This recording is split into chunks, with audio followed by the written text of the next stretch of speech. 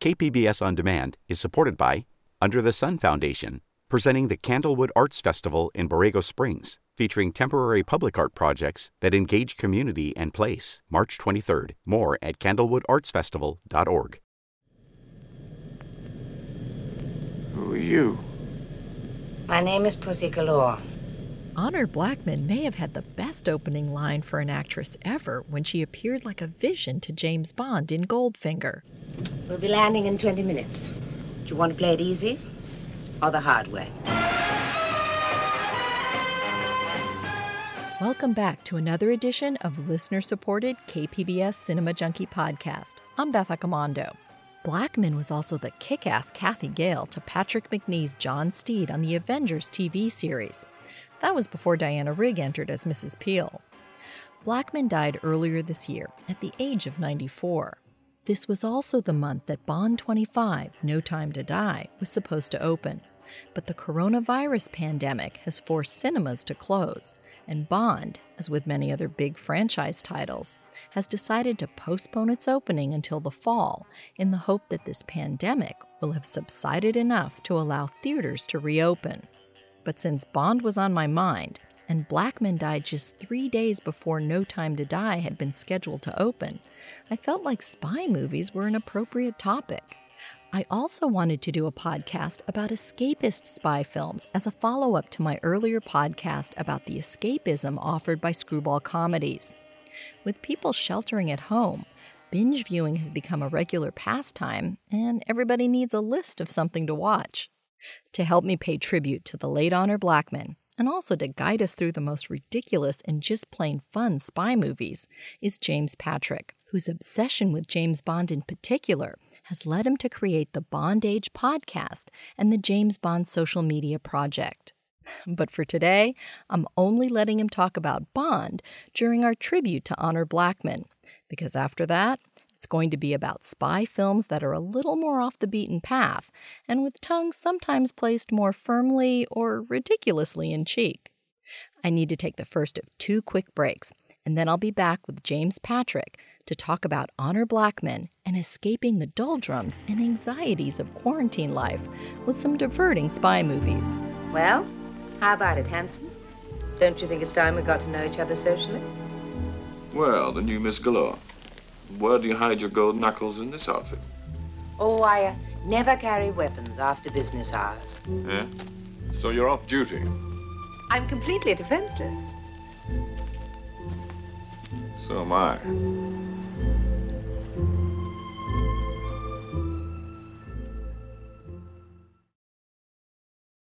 KPBS On Demand is supported by Under the Sun Foundation, presenting the Candlewood Arts Festival in Borrego Springs, featuring temporary public art projects that engage community and place. March 23rd. More at candlewoodartsfestival.org. James, I met you at the TCM Film Festival, and that's kind of the common thread between all the people I'm talking to for this Escapist Fair podcasts. And you specialize in spy films. So give us a little background on yourself in terms of what led you to kind of go in this particular direction. I kind of backed into it, actually. Kind of came about as an accident. I was acquaintances with a guy who ran a literary fiction blog about the time that Skyfall came out in 2012. And he said, why don't you write a blog about James Bond for the literary website? He wanted to expand into different types of writing. And I said, hey, sure, why not? And it's like, well, what if we did one essay per week per James Bond movie, ending with a new piece of writing about Skyfall? I was like, oh, that sounds great. And then I went back to him and said, but what if we did a live tweet of every James Bond movie? And I wrote about that using the conversation from the live tweet to fuel the text. And sure, why not? So that's how my live tweet project Bondage, hashtag BOND_AGE_ started back in 2012. And it was supposed to be a one-time around thing, and it's still going on almost 8 years later now. And from there, it became all sorts of spy things. And I started really getting into the Bond extended universe, all the Euro spy trash that came out in the wake of Bond's popularity.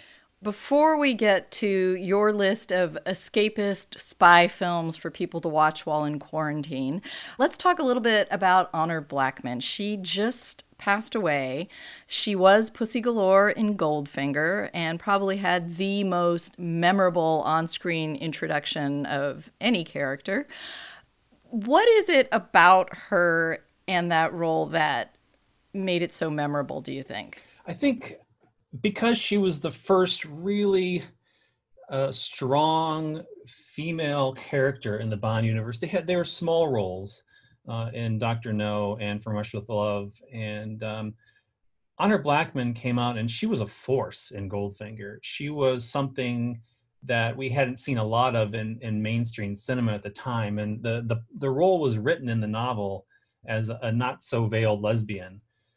They couldn't clearly put that into a James Bond movie. There's a large segment of the population that wasn't ready to accept that kind of sexuality on screen, but they didn't go to too many lengths to cloud that fact either. But she became kind of reflective of the feminist movement that had just started to get going in that part of the 60s. So she was her own woman. She was billed as sort of a kept woman by Goldfinger, but she clearly had her own mind, and though she was wooed by James Bond and supposedly broke of her homosexuality because of his Cro-Magnon charm, she was actually the one that saved the day. It wasn't actually James Bond in Goldfinger that came through with the eventual plot to overthrow the Goldfinger Fort Knox scheme.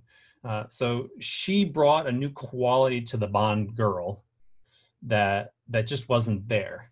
I'll admit my age here. I was 5 years old when this film came out. And to me, she was like this amazing figure because in the 60s, we had like Doris Day representing kind of the quote unquote liberated woman, but she was always so annoying and kind of prissy and I don't know. And to see Honor Blackman, who she was a pilot, she ran her own business, she could kick Bond's ass, she had, she could trade quips with anybody. It was really inspiring to a 5-year-old girl, I have to say. And it's the thing that's hard for me now is so many people will tell me oh, those Bond films are misogynistic and they're chauvinistic and you shouldn't watch them.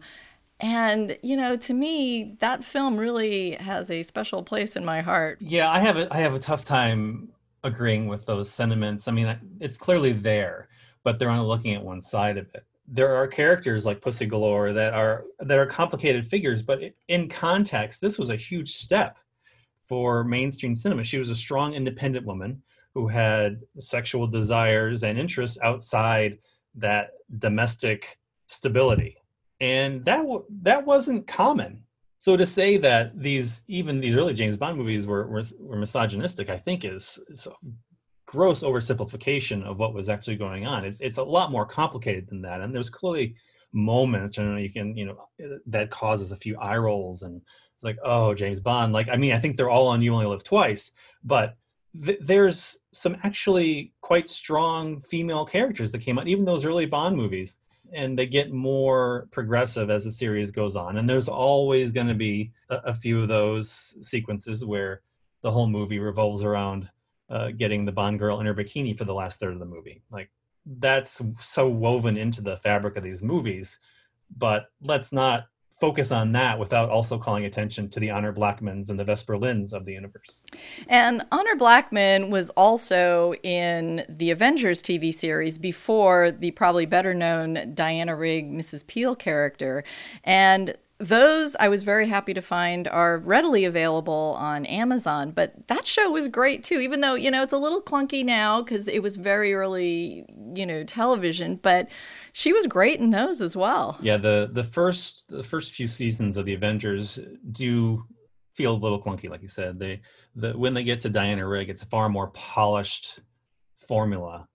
I think it's easy to forget that there was a whole season of the Avengers before Honor Blackman shows up. She will be dearly missed, and at least her image will live on forever in film, so we'll be able to pass those films on to another generation. And sort of a fashion icon, too, because, tight black leather has become very iconic. And that was another happy accident. There was a problem with, she didn't want to keep pulling a gun out of her purse. So they made her more of a hand-to-hand combat specialist. And she split her pants doing some of the stunts. And this isn't working. We can't have our leading lady splitting her pants every time she does a toss. So they brought in a fashion designer by the name of Michael Whitaker, who crafted the leather catsuit that we've all come to love. With the planet Mars now in opposition and Neptune in the ascendant, this is your chance to break out of the rut you live in. Throw care to the winds, come out of your shell. Here at last is your great opportunity to live dangerously. That was Honor Blackman as Kathy Gale in the British TV series The Avengers.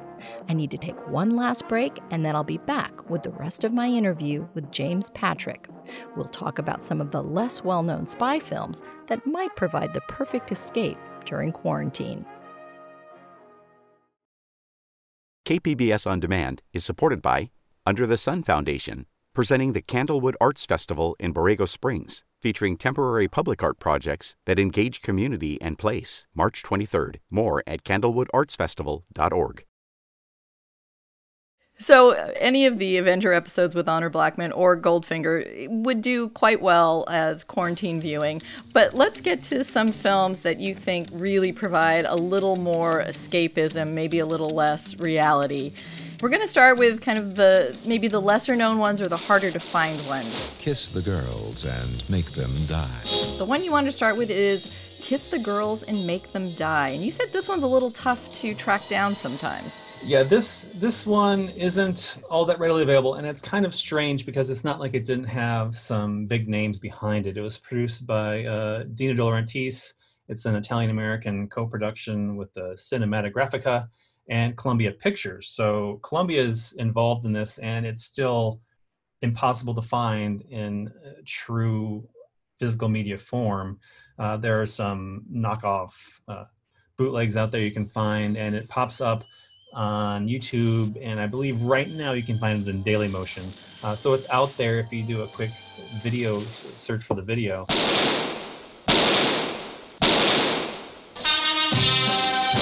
Wow, women. Pow, action. So this one stands out from the dozens of knockoffs that came out right after Bond hit sort of an early peak. 1966, there was this huge glut of ripoffs, knockoffs, imitations.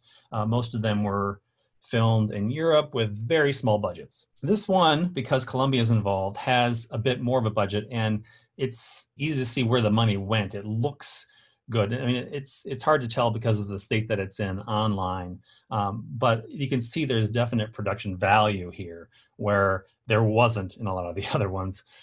So this one was directed by Henry Levin, who kind of got involved in this spy craze. He'll pop up again in a minute. This one stars Michael Connors as CIA Agent 409. They all have numbers. It's essential to the ripoff that there's some ridiculous number association. And this one's actually CIA Agent 409 and another MI6 agent played by Dorothy Provine. Another requirement for this is that there's some sort of eccentric fashion sense. And Dorothy Provine is, certainly satisfies that requirement because every scene she's in a new hat or gown to play this role of an upper-class twit was her cover. There have been other plots to take over the world, but this one is outrageous.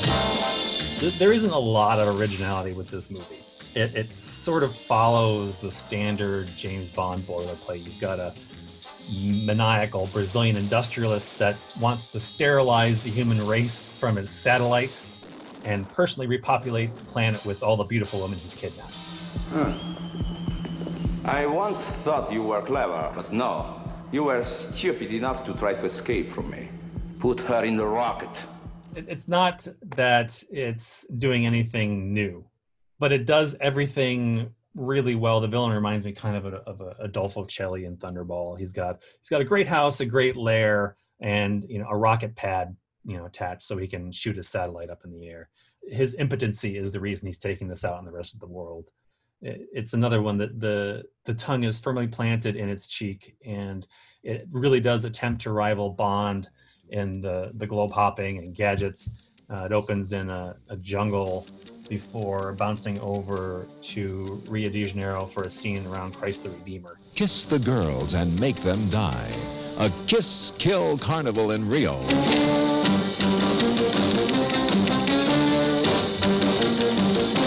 Kiss the girls and make them die.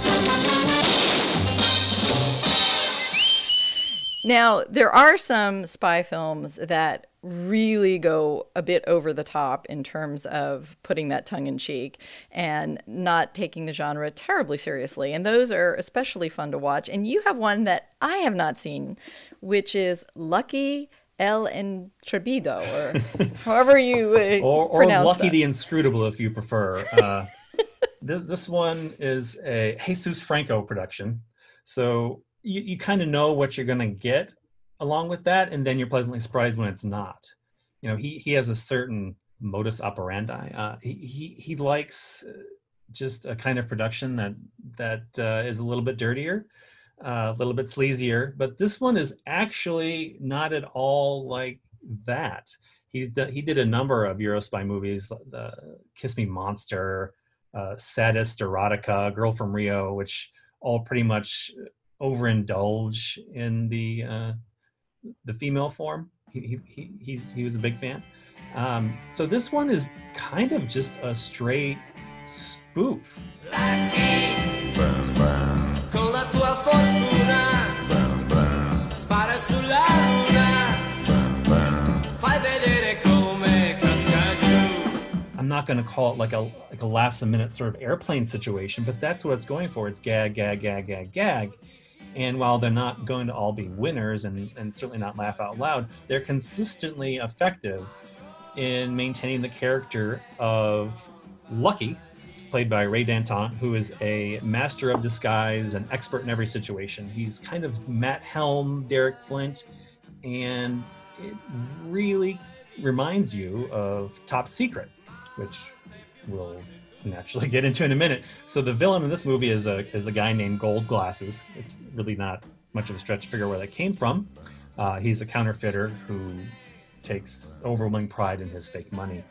And our hero is employed by a society of financiers to sniff out the devious villain to protect their own interests.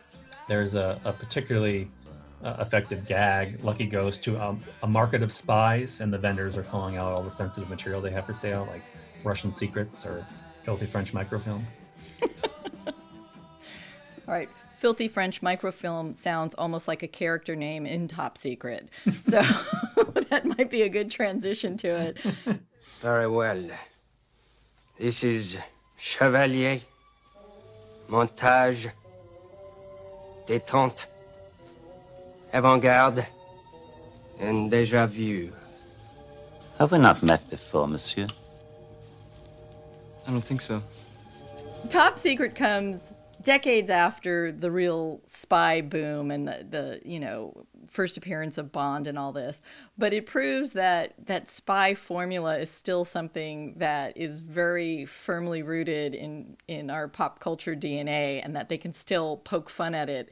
And these are the guys who did give us Airplane and Police Squad and Naked Gun, and it's Val Kilmer as a spy, and this is absolutely ridiculous and absurd, and I think this is a great escapist fare to watch. It is. And I showed this to my kids the other day because I was rewatching it for this, and I wasn't sure how much they were going to get, because I'm never quite sure how far the physical comedy will carry when it's so filled with referential material, but they thought it was hilarious, and I'm not even sure what they were getting out of it. Like, some of the jokes you really have to explain, like skeet surfing, like because they show that's the video, that's his big song. He plays a sort of an Elvis beach party pop star, and yet it's still set in what would be contemporary times. So it's this weird sort of mashup of styles and times and genres. I'm not even sure that Abrams and Zucker knew what they wanted to do with this movie. There's so much jammed into it. I mean, it's like you said, it's a parody of spy movies, but it's also a parody of the Elvis musicals and the Beach Party movies and the World War II resistance films. It's actually riffs specific scenes from the 1944 movie The Conspirators. Yeah, they really crammed everything in. And I think what's fun about them is that the reason why kids can like them and adults is it works on so many levels. There's a lot of verbal humor. There's a lot of physical humor. There's a lot of visual humor. And if you're laughing at something that's visually funny, you may not get the referential joke to that 1940s film, but you still will get some sort of gag out of it that will make you laugh. And they just do pile one on top of the other in like layers. And even though this isn't as consistently funny as Airplane, I go back to Top Secret more, I think, just because it's more of a fun movie in the way that it just kind of doesn't care. Like Airplane is very focused. It's very focused on its gag. And Top Secret just, like I said, it just throws everything into the mix. Anything goes. And part of that is Val Kilmer's performance. He does the singing and, of course, the dancing. And it's one of those movies that's like, where has this Val Kilmer gone? I want more of all this. Nick, I want to explain. What's there to explain? But I just want to say that... I'm not the first guy who fell in love with a girl he met in a restaurant who then turned out to be the daughter of a kidnapped scientist, only to lose her to a childhood lover who she'd last seen on a deserted island and who turned out 15 years later to be the leader of the French underground. I know. It all sounds like some bad movie.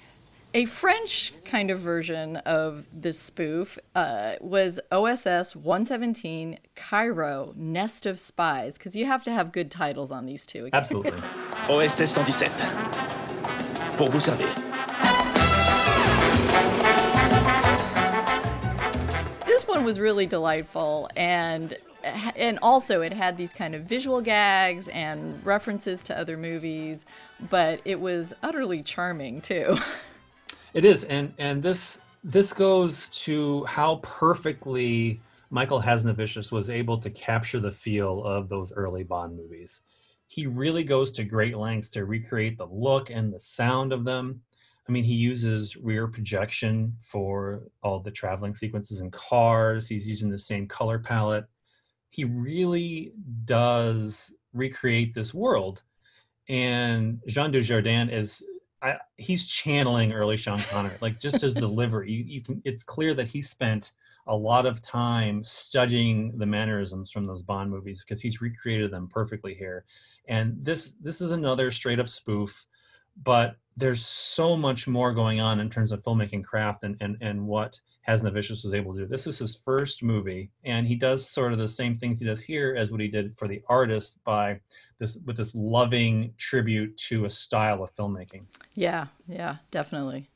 And there's so many great lines in this movie and scenes, and you can never unsee the chicken fight where he's using chickens as projectiles. You know, he's supposed to be the character that Jean Dujardin is playing is based on the character from the OSS 117 novel series by Jean Bruce.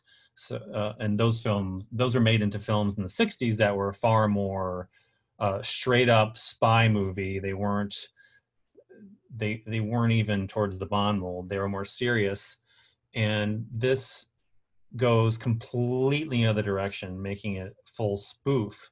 You know, they're playing on we're talking about the chauvinism and the potential moments of racism involved in some of those early Bond movies. So they really play that up in the character. Just an example, the Baroness Bejo character introduces herself. She says, "My name is Larmina El Akmar Batouche," and he responds, "What a complicated name. Mine's Hubert Bonsoir de la Beth." You know, there's little asides constantly throughout the movie that remind you of the source material. It was a movie that I saw and I didn't really know what to expect. It was before The Artist, and I didn't know who any of these people were.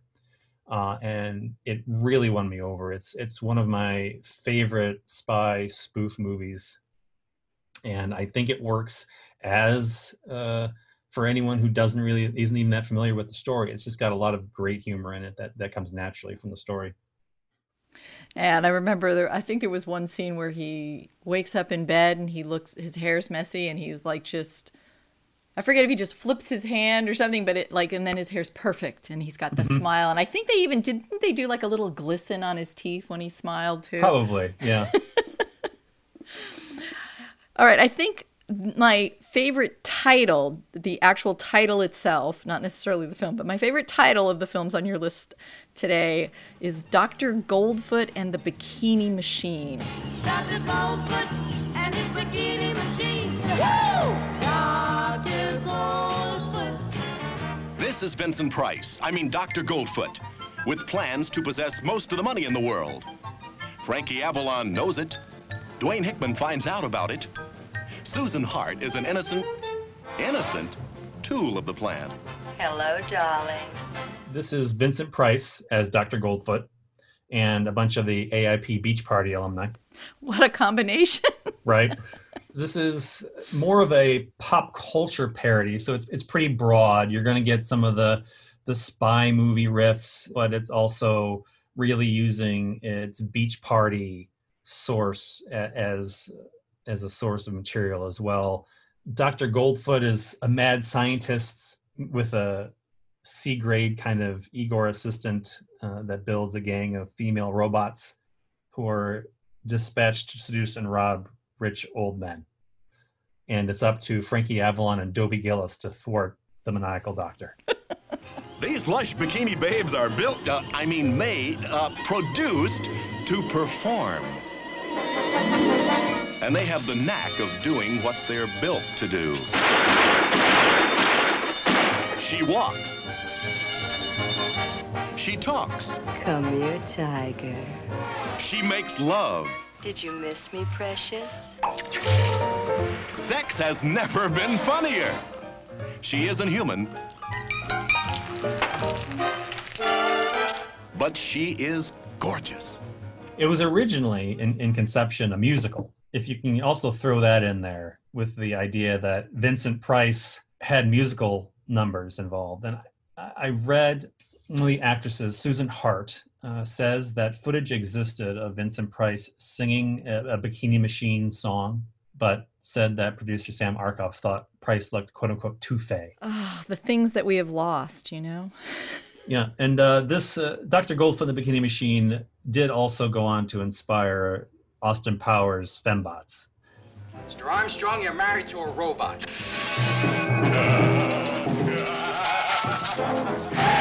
Dr. Goldfoot and his bikini machine. Dr. Goldfoot, the wildest scene that you've ever seen. A couple of films we have coming up here have their tongue placed firmly in cheek, but are a little more serious, not quite as goofy. And one of them is a character that's well known, Matt Helm, and the film is Murderer's Row. And what about this particular spy film do you feel is worth highlighting? It's kind of Dean Martin. Hi there, sport fans. Time to call them as we see them. I'm here to tell you all about our new Matt Helm adventure, Murderer's Row. It's a grabber, and we do our best. Oh, of course, there's that wonderful girl with the two first names, Anne Margaret, one for each of her dancing feet. And in the film, Matt Helm runs up against a mean, vicious killer played by Carl Malden. Oh, I must tell you, there was a great, exciting chase at the start of this picture, but I couldn't catch her. Her name is Camilla Spar, and now I would like to show you some of the great action scenes from Murderer's Row. That's one of them. Matt Helm! Murderer's Row in Technicolor. The Matt Helm films have an interesting backstory, and I'll try to get through this pretty quickly without going too deep into the Bond history. But Cubby Broccoli, who produced the Bond films with Harry Saltzman, was previously partners with Irving Allen at a company called Warwick Films. And the two actually fell out over acquiring James Bond. Irving Allen didn't want to do it, and he at one point told Fleming that his movies weren't good enough for TV. Wow. That his novels weren't good enough for TV. Yeah, to his face in the meeting. So this really pissed Cubby off, who was desperately trying to acquire the Bond rights. They split. He joined with Harry Saltzman, And obviously they did okay for themselves with the Bond movies. So Irving Allen, having watched all this Bond stuff happen for 4 or 5 years on the side, sat there stewing and decided to pretty much just go out and pick up the first spy property he could think he could find. And he was in an airport and picked up one of the Donald Hamilton, Matt Helm books and called in within 24 hours and said, we want to make movies out of this. By the time they got around to actually making the movie, no one believed they could actually do a serious spy movie. And they already had all the production involved. They had the script ready, but they had no star. The books are actually about a middle-aged World War II assassin who is grizzled and probably a little suicidal. So take that to Dean Martin. So they had the guy that did Dean Martin's show's scripts come on and rewrite it with his Rat Pack character in mind and transition these serious scripts over to this Dean Martin world where you then get Matt Helm. And this leads us to what I think is my favorite film on this list, and it's because I have a very personal connection to it, which is Our Man Flint with James Coburn. And again, you know, I was little in the 60s, and Bond was something that I latched onto and fell in love with those films. And Our Man Flint was just a delightful counterpart. The world is in turmoil. Frenzied diplomats turn to their computers and come up with the one individual on Earth who can snatch victory from defeat. Flint! Flint! Here he is, the total man. Our Man Flint. James Coburn.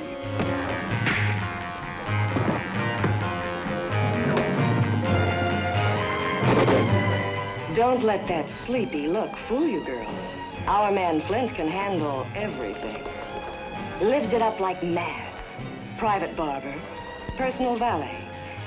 He fences for breakfast, karates for lunch, dances for dinner, kisses anytime, visits the most sensational places, and knows just the right thing to do for unexpected company like boss Lee J. Cobb. Lower your hand slowly and smile. What? If he senses hostility towards me, he'll rip you apart now.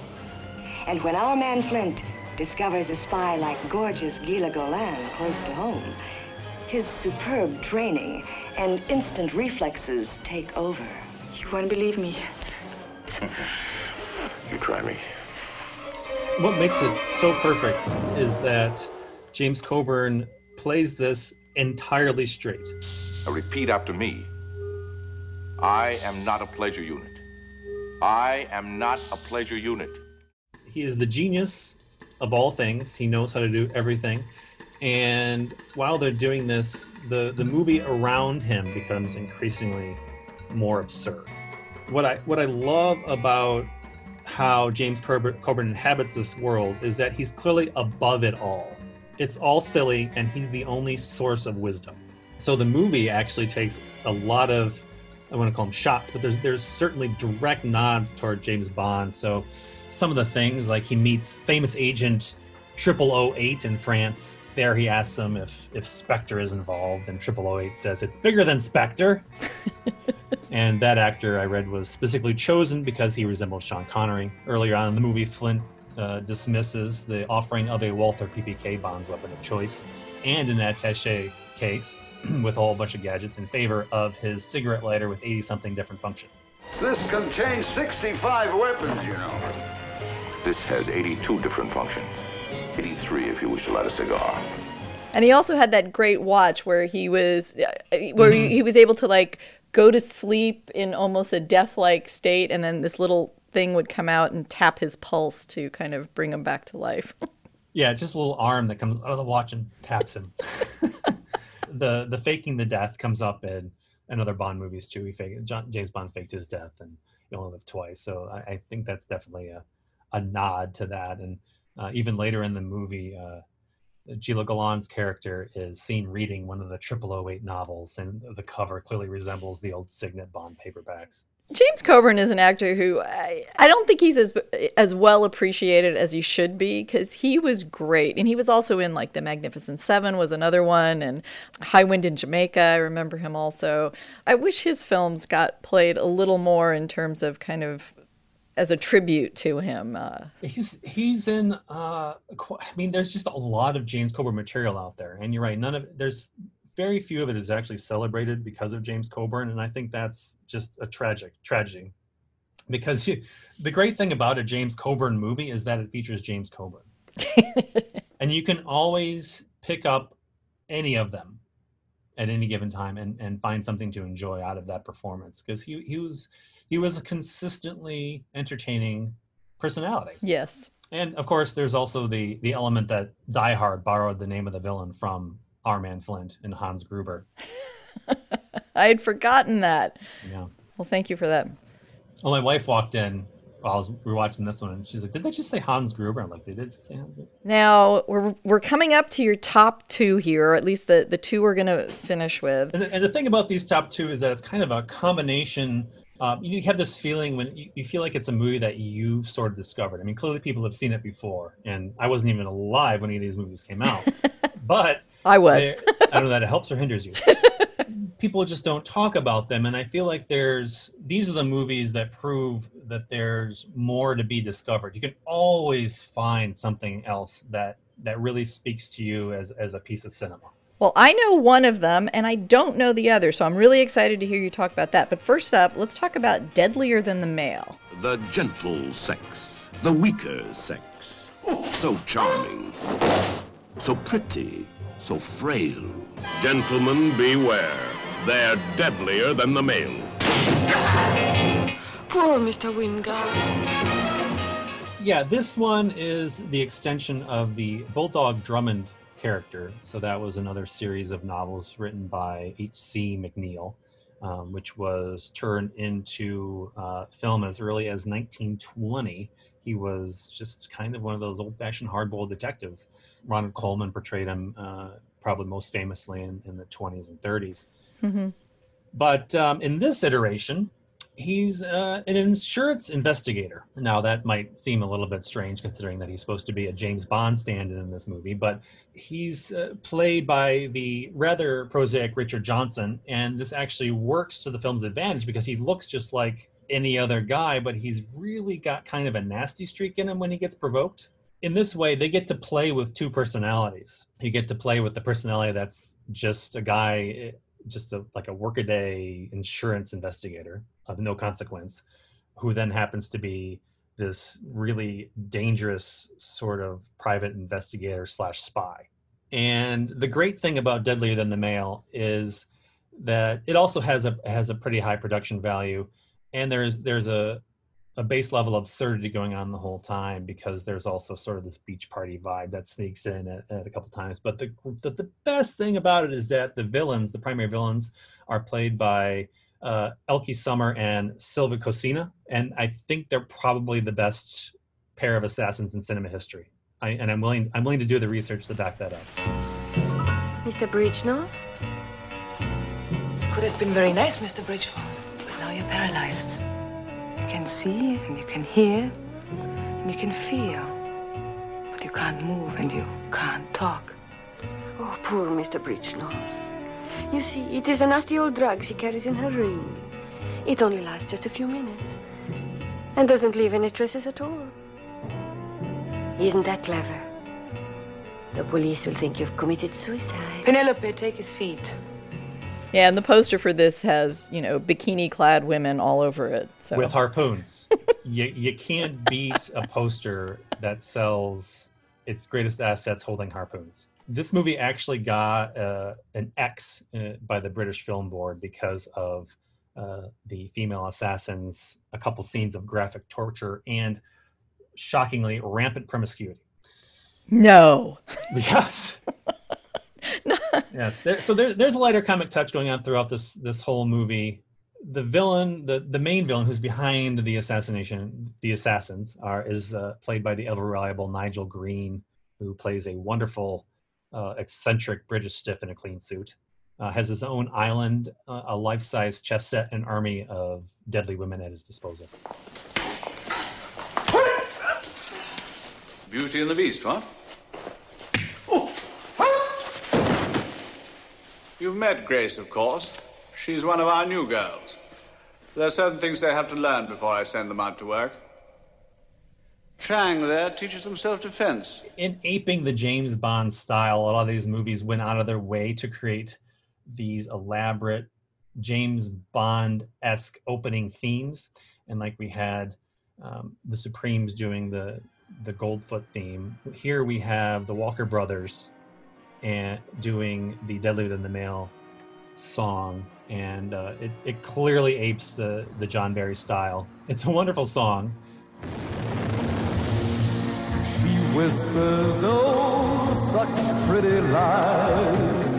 Don't believe her, for when you look into her eyes, love just isn't there. Brother, beware. Take care, my brother, take care. For the female of the species is deadlier than the male. We'll round this out with a film I have never heard of, so I'm very excited to go and seek this out. Special Mission Lady Chaplin. New York, London, Paris. 3 sprawling capital cities of the free world, and each one concealing an enterprise controlled by Lady Chaplin. Who is Lady Chaplin? A high-fashion dress designer? A peace-loving nun? A military driver attached to NATO?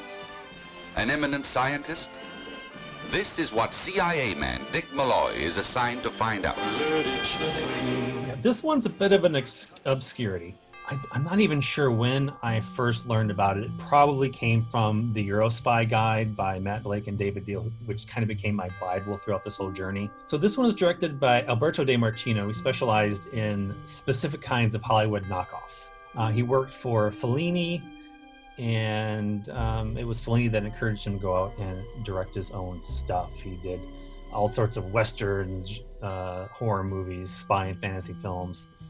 His other spy output includes the 1967 movie OK Connery, and then this movie, Special Mission Lady Chaplin. It starred Ken Clark. Now, Ken Clark might be best remembered to American audiences because Mystery Science Theater has lovingly riffed giant leeches. And 12 to the Moon. Whenever he came on screen, they'd come up with another name for his big lug of a man. So like Bronk Drywall and Stump Huge Large were names that they bestowed upon Ken Clark. He is just a big meathead. He plays a character named Dick Malloy, American Agent 077. There were 3 spy movies for Agent 077. You had Mission Bloody Mary was the first, followed up by Fury on the Bosphorus, and then there's Special Mission Lady Chaplin. None of them have anything to do with the other one. The only constant is Ken Clark, and his favorite activity is punching people. That seems to be his special skill. What do you think might make this particularly good fare for escapism? This goes into the realm of movies that you watch despite their inefficiencies. It's not what you would call all that competent, but what it does really well.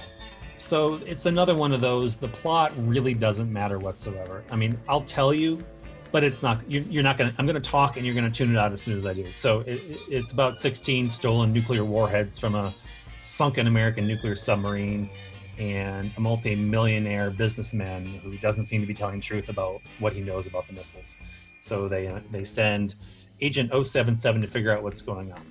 And then there's somehow he employs another female assassin by the name of Arabella Chaplin, who's played by Daniela Bianchi, she's Tatiana Romanova from Russia with Love. And she is some sort of fashion maven. So again, we have all these elaborate costume changes and wardrobes, and she looks great in all sorts of weird hats.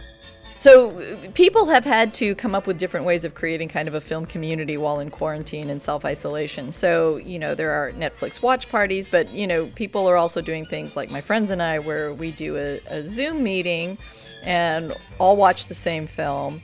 And you can kind of create your own Mystery Science Theater 3000. And this film would seem like a really good piece of material for that kind of a viewing opportunity. It is. It really works well. You can enjoy it completely on its own. And I recommend watching it on its own, and I recommend giving it the old Mystery Science Theater riff treatment. We did it as a live tweet some years ago, and it works really well.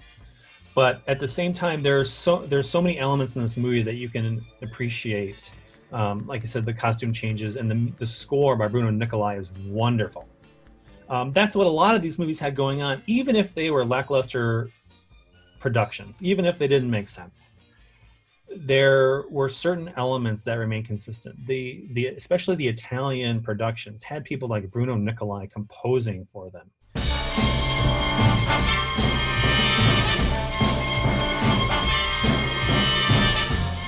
And there are these super jazzy scores, and no matter what craziness is going on screen, you just kind of sit back and go, you know what, that's great. I can just sit back and listen to the score. And this one happens to have some of those, had that Bond tie with Danielle Bianchi, who's gorgeous. And watching her go through all these elaborate costume changes, and that's something. And then there's always the face value absurdity of Ken Clark trying to act. Because it's very one note. There's no emotional range. And when I say he's best at punching people, that is really the only time he looks comfortable is when he's taking or receiving a punch.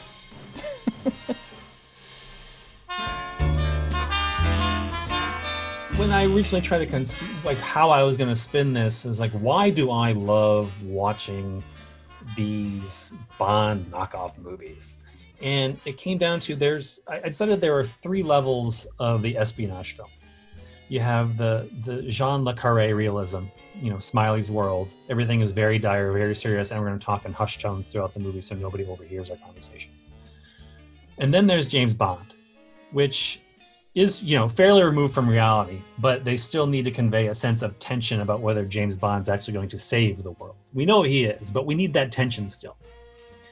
With these movies that came out as a response to James Bond, they're more concerned about looking and sounding like they belong. They're riffing on the established Bond tropes and winking at the audience most of the time.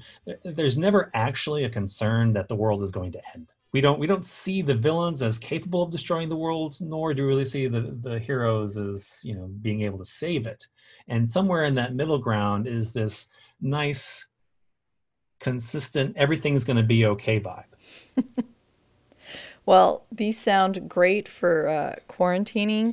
And if people are interested in following you, where can they find you? They can find me on Twitter at 007 Hertz Rumble. We have live tweets every Wednesday at 9 o'clock for the James Bond social media project. You can follow us at the hashtag BondEdge, as I mentioned earlier. I think that's pretty easy to find me. I'm out and about. All right. Well, take care and stay healthy. Thank you. You too.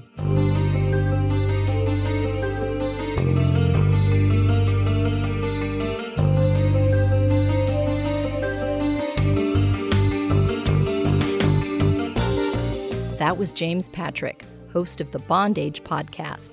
Coming up on Cinema Junkie, I'll have a pandemic viewing list prepared by neuroscientist Eric Leonardis.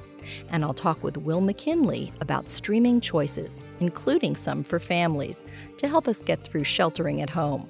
Till our next Film Fix, I'm Beth Accomando, your resident cinema junkie.